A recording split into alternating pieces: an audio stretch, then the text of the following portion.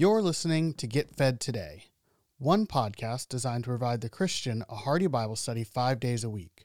While our mission is to showcase a variety of different Bible teachers, if you want to access more content from a particular pastor, simply listen to the end of the episode for additional information. On behalf of the entire team at Get Fed Today, it is our prayer that today's episode encourages your growth in the grace and knowledge of our Lord Jesus Christ. We are in 2 Corinthians chapter 8. Chapters 8 and 9 cover an offering that was being given to relieve the church in Jerusalem. So these two chapters deal with the subject of giving, a touchy subject in the church, which is nothing new, by the way. In Acts chapter 6, when the apostles were steering the church, there was an accusation made that the Hebrew widows were getting favoritism over the Grecian widows and that the money wasn't being handled wisely, and the apostles had to say, look, it's not fitting for us to give ourselves to waiting on tables. We have to give ourselves to the Word of God in prayer. Let's appoint 7 deacons, men, to wait on tables. They had to be filled with the Holy Spirit, with tact and with wisdom to wait on tables. And, of course, the apostles chose 7 men with Greek names so that the Grecian widows would stop complaining. And I'm encouraged by seeing that. Even when the apostles were running things, there were problems. So giving is a touchy subject in the church. It's a touchy subject because people have been harangued and they have been begged and they have been guilted and beaten and made to feel like they're second-class citizens. They've been put under the law. So it's a touchy subject. But the Holy Spirit, through Paul, puts down 2 chapters relative to this. Now, if you're just visiting today, you're already thinking, oh, here we go. I knew it. I knew what was going on there. Now, you don't know nothing, okay? Most people have been sitting here for years and have never heard anything like this. And I look back, the last time I was in 2 Corinthians, which was 11 or 12 years ago, I skipped right over. I didn't preach anything on this. So it's been at least 20 years since I've addressed this. I'm going through, I think, the days that we're living in. It's important for you and I to understand what kind of giving pleases God, because we're laying up treasure in heaven right now. We're close to the end. I'm going to say this, you can't take it with you. Whatever portfolio you put together here is going to crumble in the not too distant future. Whatever you invest in the kingdom is going to pay dividends forever. I feel a responsibility to tell you that. You know, if you've been coming here for years, we don't beg, we don't make money an issue, we never do that. I want you to understand what the Holy Spirit is saying to us on the subject. And I think it's much more gracious than what we hear from the church, by the way. So let's look at this 8th chapter. We'll get through probably 12 verses this morning. Paul says, Moreover, brethren, I love this, we do you to wit. King James shines there. That's not like at Gino's wit or wit out. That's moreover, brethren, we do you to wit. I want you to know, is what it's saying, of the grace of God bestowed on the churches of Macedonia, how that in great trial of affliction, the abundance of their joy and their deep poverty abounded unto the riches of their liberality, their generosity. For to their power I bear record, yea, and beyond their power, they were willing of themselves, praying us with much entreaty that we would receive the gift and take upon us the fellowship of the ministering to the saints. And this they did, not as we hoped, but first gave their own selves to the Lord and unto us by the will of God, insomuch that we desired Titus, that as he had begun, so he would also finish in you, the Corinthians. the same grace also. Therefore, as you abound in everything, in faith, in utterance, in knowledge, in all diligence, and in your love to us, see that you abound in this grace also. I speak not by commandment, but by occasion of the forwardness of others, and to prove the sincerity of your love. For you know the grace of our Lord Jesus Christ, that though he was rich, yet for your sakes he became poor, that you through his poverty might be rich. And herein I give my advice. For this is expedient for you who have begun before, not only to do, but also to be forward a year ago, to move forward now with this.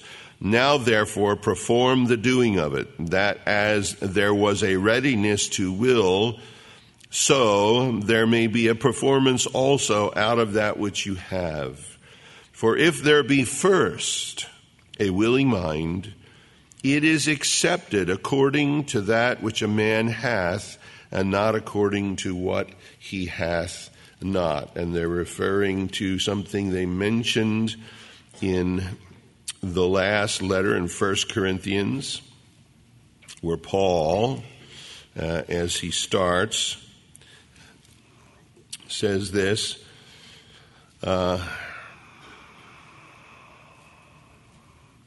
he says, I commend you, where am I at here? I'm sorry, excuse me.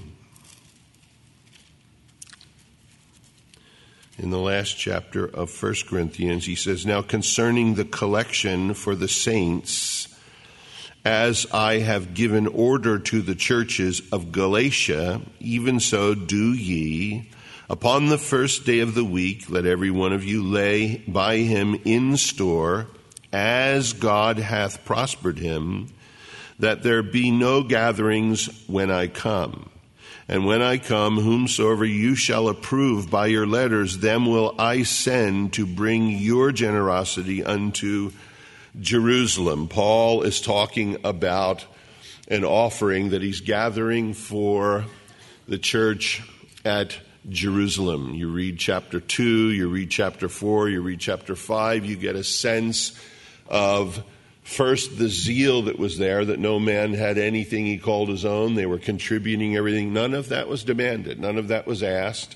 It wasn't replicated in other churches through the empire, but they were so zealous. They thought the Lord was coming so soon. They were giving everything they had so that everybody had all things in common.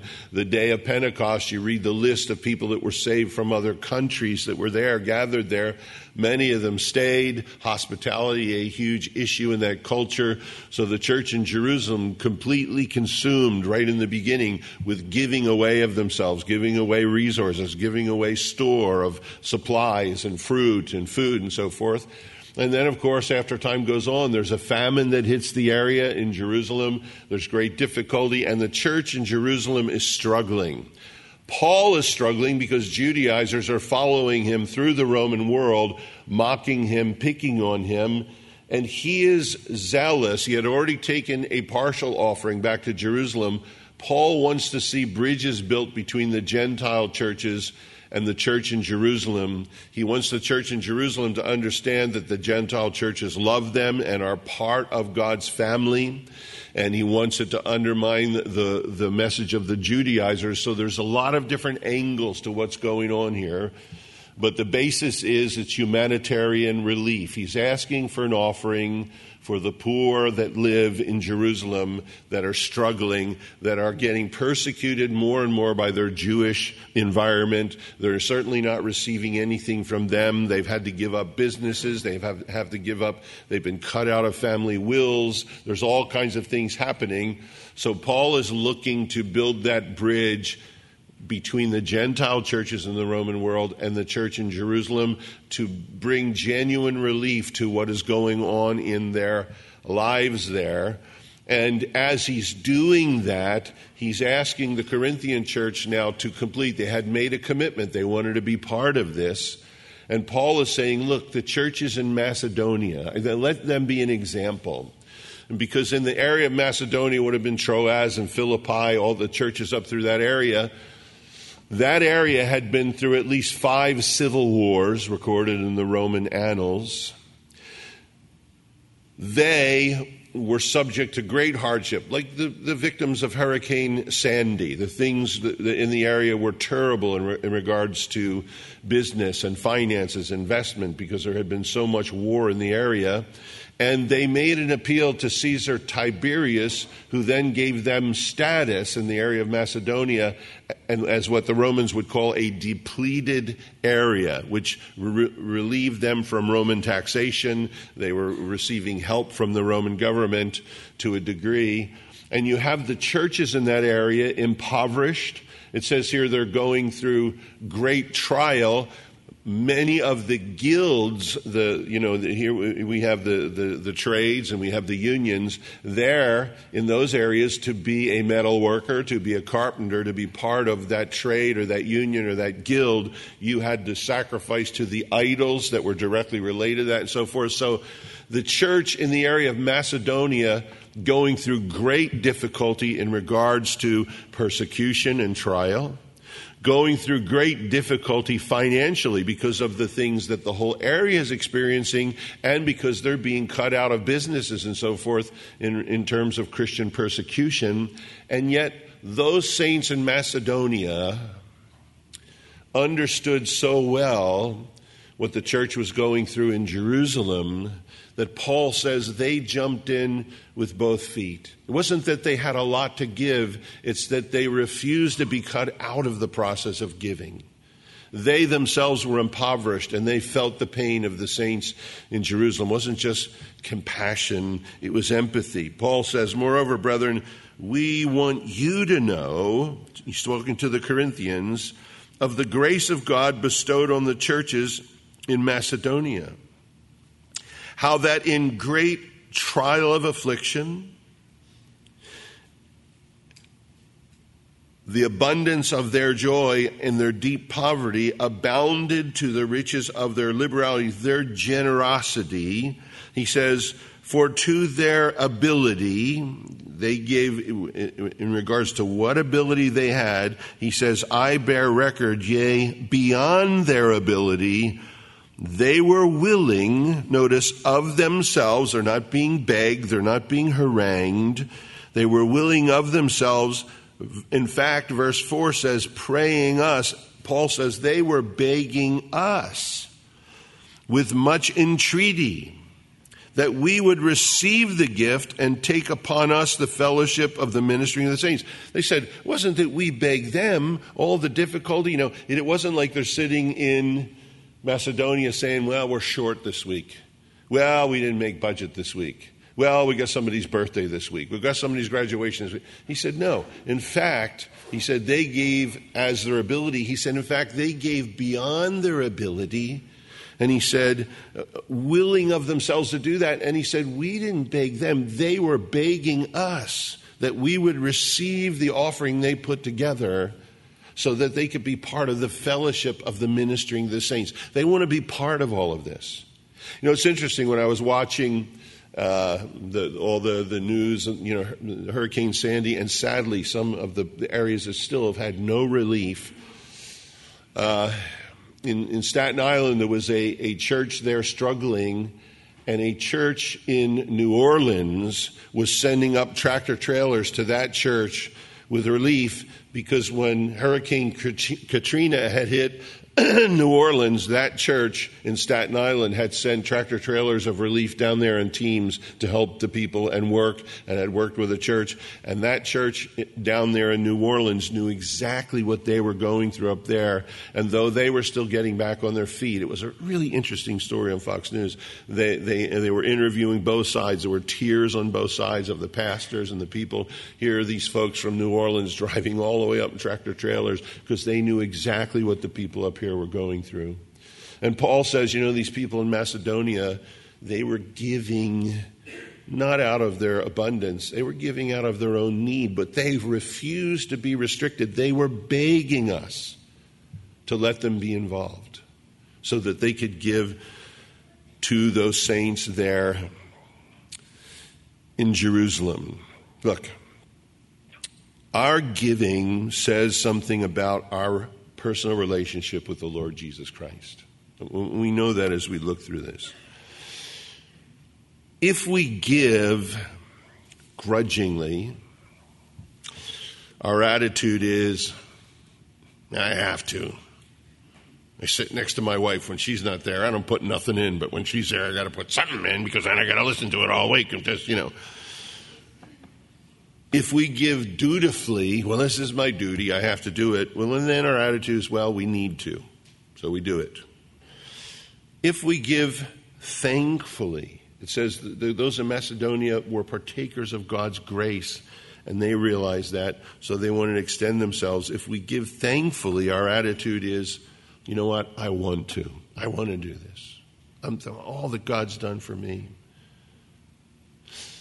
If we give cheerfully, look over in chapter 9, verse 7. It says, every man according as he has purpose in his heart, let him give, not grudgingly or of necessity, for God loveth a cheerful giver. If we give cheerfully, our attitude is, I get to. Not I have to, I need to. Not even I want to, which is wonderful. But if we give cheerfully, we're giving, our attitude is, I get to contribute. I get to give. And as we go into this context, I want to say this. Look, this is not Paul the Apostle beating on the heads of the Corinthians for a building project. Doesn't have a thermometer on the wall, and he's not saying, here's our new building, here's our plans, here's the way it should look, and if you give, we're going to do this, we're going to build this. Look, guys, you've been with us from the beginning. You know we have never done that. We have never, ever done it. In fact, when we moved from the last building to this building, folks came and said, we were scared to death you were going to start with a thermometer. We never did any of that. We never did any of it. We prayed. And you gave faithfully. We were able to move in here without ever asking, without ever begging. This building is paid off. We owe nothing on it. So there's no debt that you have now, and it's worth, at this point, 14 times what we paid for it. We have never asked, I don't see in the Scripture, you have in the Old Testament, they were asked to bring building materials for the tabernacle. People were so excited they begged them to stop. You ever see that anywhere today? They restrain yourselves. We got enough. Stop. No more giving. You don't see that anywhere, do you? Special on TV today from this church. No more giving. Please stop. Don't send any more. You never see that anywhere. You see people beating people over the head, to build a new building. Well, let me tell you something. My impression is when that's happening, there's a man or a group of men who are in the flesh, and they're building their own kingdom. And because they get into debt, they get their congregation into debt, and then they have to yell at people to give so they can build the kingdom they want to build. God's not in debt. God don't have to beg anybody to build his kingdom. When God guides, God provides. If you've been beat over your head for a building project, that's because some man wants to build something and it's bigger than your giving. And then you have to show all these videos and films. You got to get the whole congregation smoked up, and then get the giving up and raise the level of giving. What happens is that runs out of gas because you can only keep them smoked up so long. And then when the giving goes back to normal, then you got to keep beating them, because you got into a debt relative to the amount of giving they were giving when you had them all smoked up. Are you with me on this? Most of you have probably been through this. What a shame. That has nothing to do with biblical giving.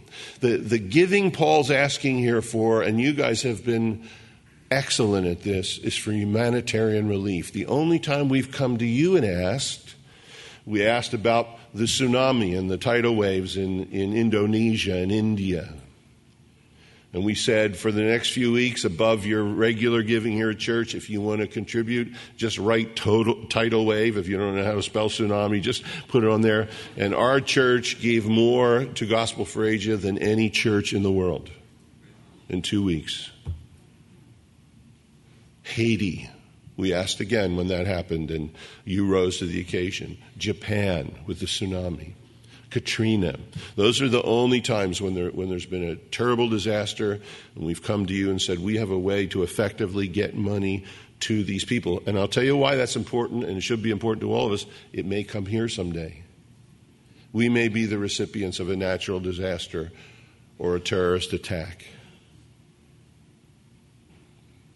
And I know that if we have had an attitude that's pleased the Lord, He will care for us also as a congregation in that time. But I don't find anywhere in the New Testament when anyone's ever being asked for a building project. We do things as we are able, and we move forward at that pace, and God has been gracious to us in all of that. Look, he says here, you guys are begging us that you can be involved in this. And he said, this they did to the Corinthians, talking about the Macedonians, this they did not as we hoped. Okay, they're going to be involved. He said, but first they gave their own selves to the Lord and unto us by the will of God. Look, the success in Macedonia was these people gave themselves to the Lord first. I mean, they didn't have, IRAs, and they didn't have millions in the stock market. They only had what they had. So the first thing they put in the offering plate after they got saved was their own lives. They put themselves in the offering plate. Once you put yourself in the offering plate, everything you got in your pockets and your wallets in the offering plate too. He says, and that's the first thing, they gave themselves to the Lord. So if you give yourselves to the Lord, then you've given everything to the Lord. They didn't have much, but they were willing to give out of their want, like the widow in the treasury. They were able to give not out of their abundance because they didn't have abundance, but they had given all of themselves to Christ. And Paul's going to say somehow they understood that He's the ultimate giver and that He became poor so that we might be rich. He's the ultimate example. That's the Spirit that lives in us.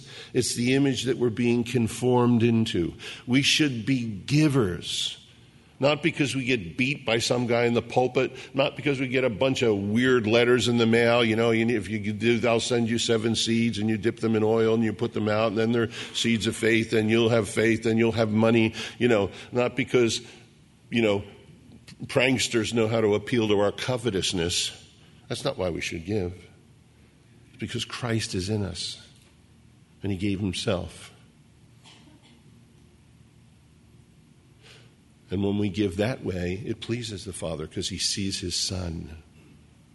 He sees manifestation of His Son. It says the first thing they did was they gave themselves to the Lord and unto us by the will of God, insomuch that we desired Titus, that as he had begun, so he would also finish in you, the Corinthians, the same grace. Remember in the end of 1 Corinthians, we read chapter 16, the first 3 verses. When you come together on the first day of the week, gather, Paul said, I don't want any of that happen while I'm there. I don't want people to think that I'm haranguing you, this offering for Jerusalem. He says, therefore, to the Corinthians, as you abound in everything, in faith, in utterance, in knowledge, in all diligence, in your love for us, see that you abound in this grace also. In 1 Corinthians chapter 1, he said, you come behind in no spiritual gift. He had said to them, you have all knowledge, you have all these things. Okay, you're getting an A+ on your report card and all of these other things. He says, get an A+ in giving too. I want you also to abound in this. You're abounding in all of these other things. You want an A+ in spiritual gifts. You want an A+ in spiritual giving also. Not just receiving spiritual gifts, but in spiritual giving. What runs through you to others is part of the way any spiritual gift should work. So he says here, I want to see you abound in this grace also. And look at verse 8, so important. He says, I speak not by commandment. Isn't that nice to hear? But by occasion of the frowardness of others, but he says, I'm not speaking by commandment, but I want you to see the example of the Macedonians and to prove the sincerity of your own love. For you know the grace of our Lord Jesus Christ, the supreme giver, the ultimate giver, that though he was rich, yet for your sakes he became poor, that you through his poverty might be rich. And he says, and herein I give, notice, my advice.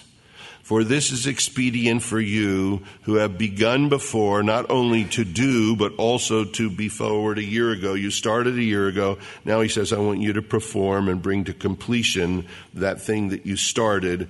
For if there be first a willing mind, it is accepted. According to that a man hath, not according to what he has not. You just give as you are able. God loves a cheerful giver. And look, he says it's not according to the law. He says, I want you to understand that. Look, any of you have been around the church for any length of time, have been beaten to death, that if you're not tithing, you're robbing God's storehouses. From Malachi, you're robbing God. That, this was the law, that you have to give a tenth. And then the question is, well, do I give a tenth of my net? Do I give a tenth of my gross? Do I give a tenth of my stocks? Do I give a tenth just of my salary? What if I don't have any money? I can't give a tenth, and though I have to make up 20 next week. What do I, and we get tortured by all of this. Here's the truth. We've done surveys. The churches across America that get beat to death about tithing, their average income is about the same as ours, and we never ask. Except they're way guiltier, and they feel bad all the time. Okay? Part of the rationale is this. Tithing predates the law. Tithing took place, Abraham gave tithes to Melchizedek. Therefore, it's incumbent upon all of us. Listen to the logic. There were sacrifices in the Garden of Eden, predated the law. Therefore, we should still be sacrificing animals. There was circumcision before the law. Therefore, we should all still be circumcising. It's incumbent upon us. There were dietary things before the law. It says, Noah took 7 of every clean animal aboard the ark. Then we should all be keeping the dietary laws according to that logic. That is not true at all. And it's not enforced anywhere in the Bible. And bringing into the storehouse your first fruits, 1 out of 10 lambs, 1 out of 10 cucumbers, 1 out of 10 tomatoes, 1 out of 10 ephahs of flour, 1 out of 10 ephahs of oil. And there were restrictions made for the poor. And then every 7 years, you had to let your business go fallow, if you want to understand the whole complication. Every 49 years, you had to forgive everybody's debt. I've been through at least one of those by now. It would have been wonderful.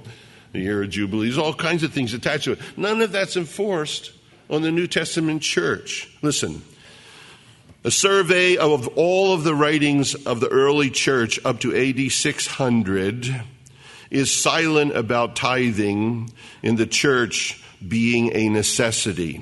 Irenaeus in 120 to 202 says, and for this reason did the Lord, instead of that commandment, thou shalt not commit adultery, forbid even concupiscence. Just the thinking and the acting in the wrong way. Instead of that which runs like this, thou shalt not kill, he prohibited anger.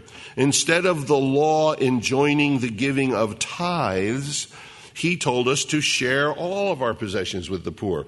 This is Irenaeus, one of the church fathers, that tithing was never enforced on the church. Tertullian says, though we have our treasure chest, it is not made up of purchase money as of a religion that has its price. Rather, on the monthly day, if he likes, each puts in a small donation, but only if it is his pleasure, and only if he is able. There is no compulsion, all is voluntary. Tertullian, talking about giving in the early church.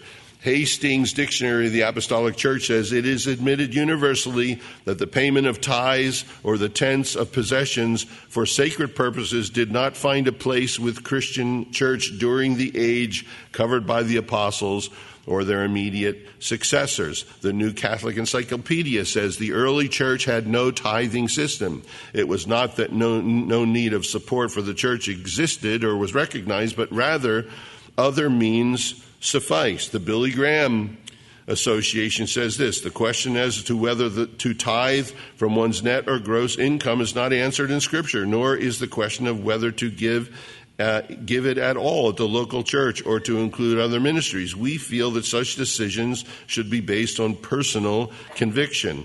Tithing is not mentioned in the New Testament except where it describes Old Testament practices, or in the Gospels of Jesus Christ, where he is addressing people that are under the Old Testament. 1 Corinthians 16 says, on the first day of the week, when each of you has come to set aside a sum of money in keeping with his income. This passage brings 4 points. We should give individually, we should give regularly, we should give methodically, we should give proportionately. The matter of your giving is between you and God. The Billy Graham Association, Volvord and Zook, the Bible Knowledge Commentary. While not requiring a tithe of believers today, the New Testament does speak of God's blessing on those who give generously to the needs of the church, especially those who labor in the Word. A whole book called Should the Church Teach Tithing by Dr. Russell Earl Kelly, Ph.D. I've got a copy of it somewhere.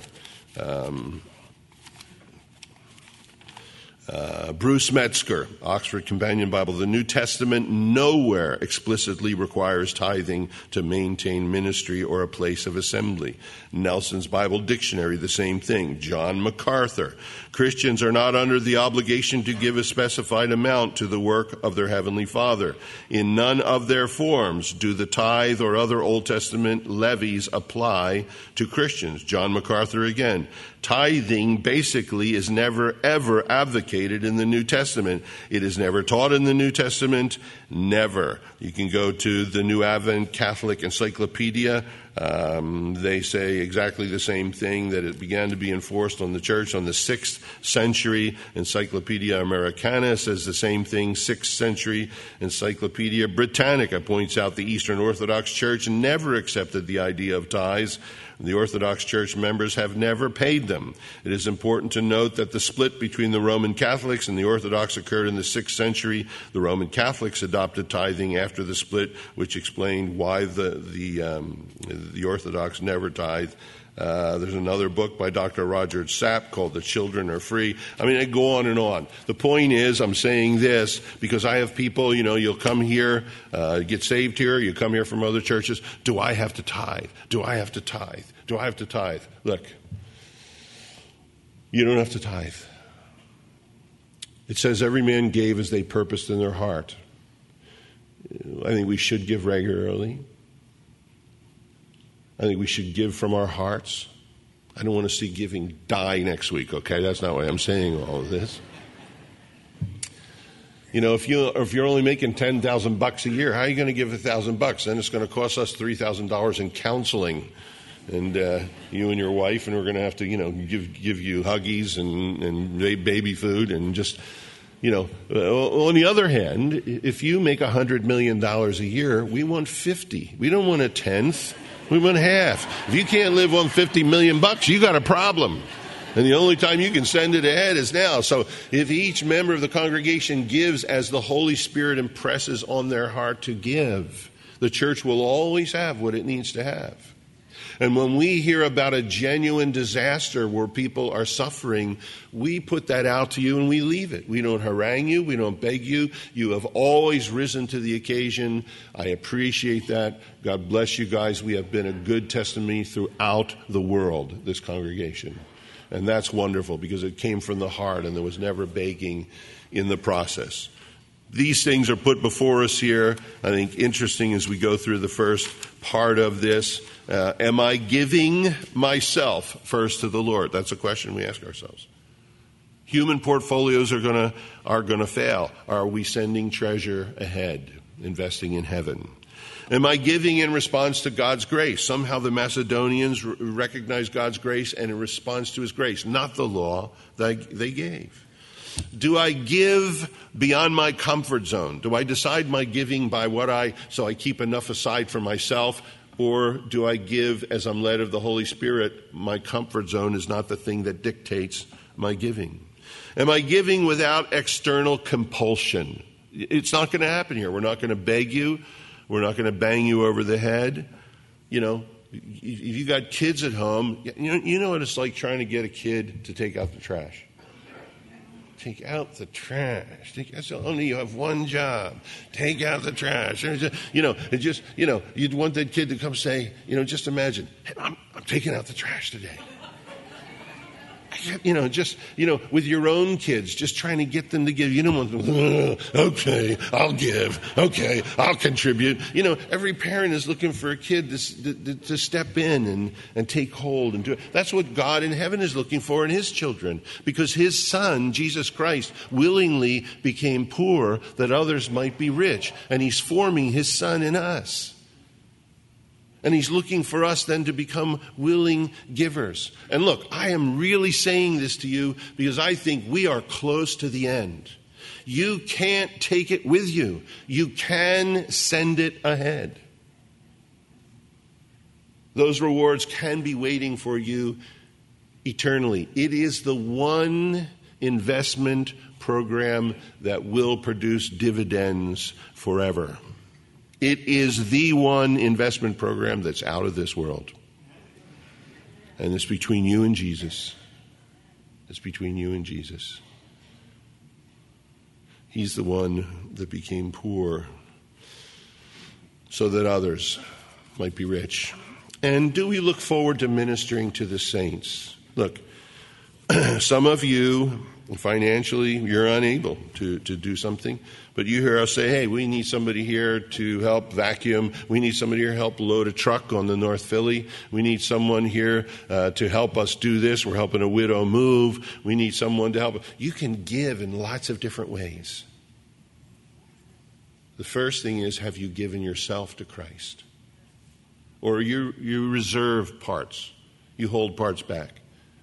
I give most of myself to Christ. That's not giving yourself to Christ at all. As we begin to look at this, I think the kind of giving that pleases the Father is the kind of giving that comes from the heart. It's willing. It's not by compulsion. It's not under the law.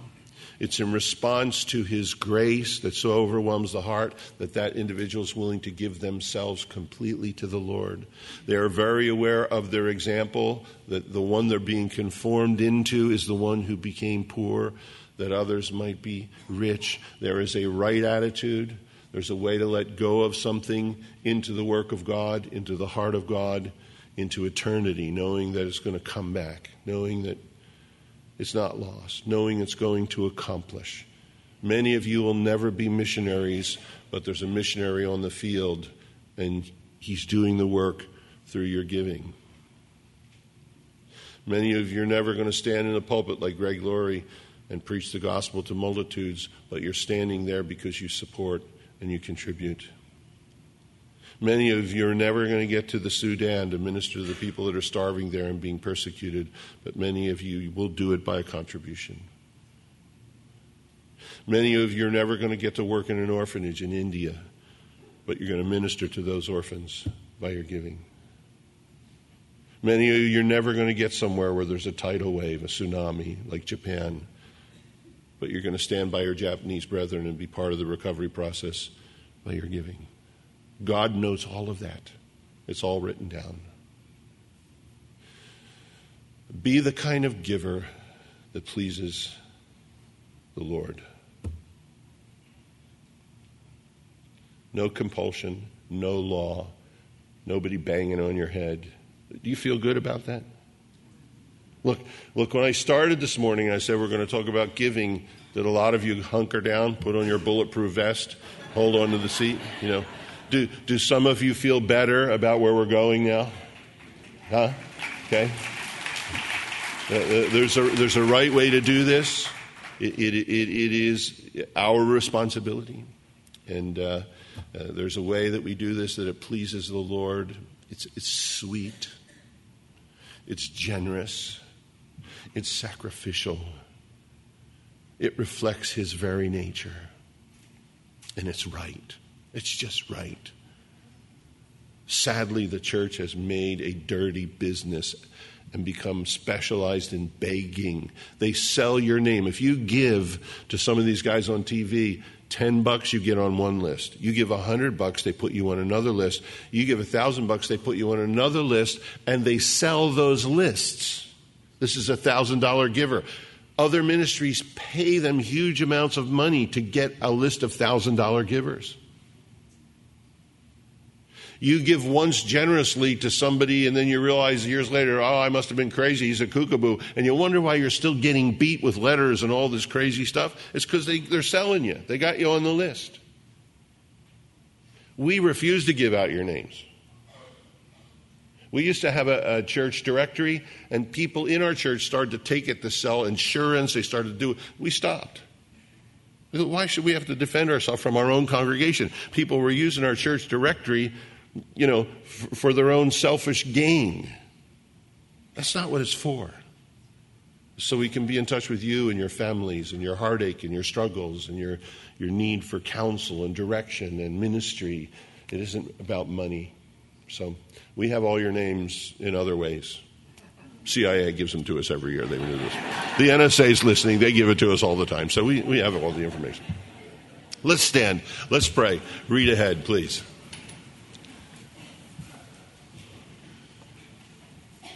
Father, we thank you for these things, Lord, as we look at them.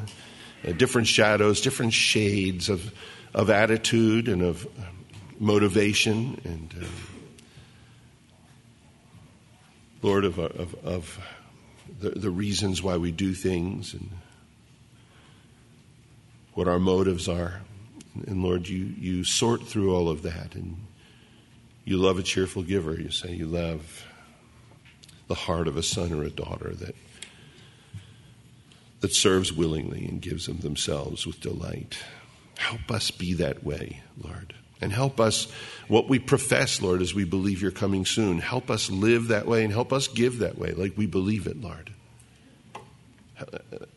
Lord, help us that we have opportunity this day before a great stock market crash, Lord, before that we have opportunity now, Lord, to invest in your kingdom, Lord. Let us do that with the right attitude of heart. We pray, Lord Jesus, in your name. Amen. Thank you for listening to Get Fed Today. Today's sermon comes from Pastor Joe Focht. If you enjoy the message, you can access more of Pastor Joe's teaching ministry by visiting ccphilly.org.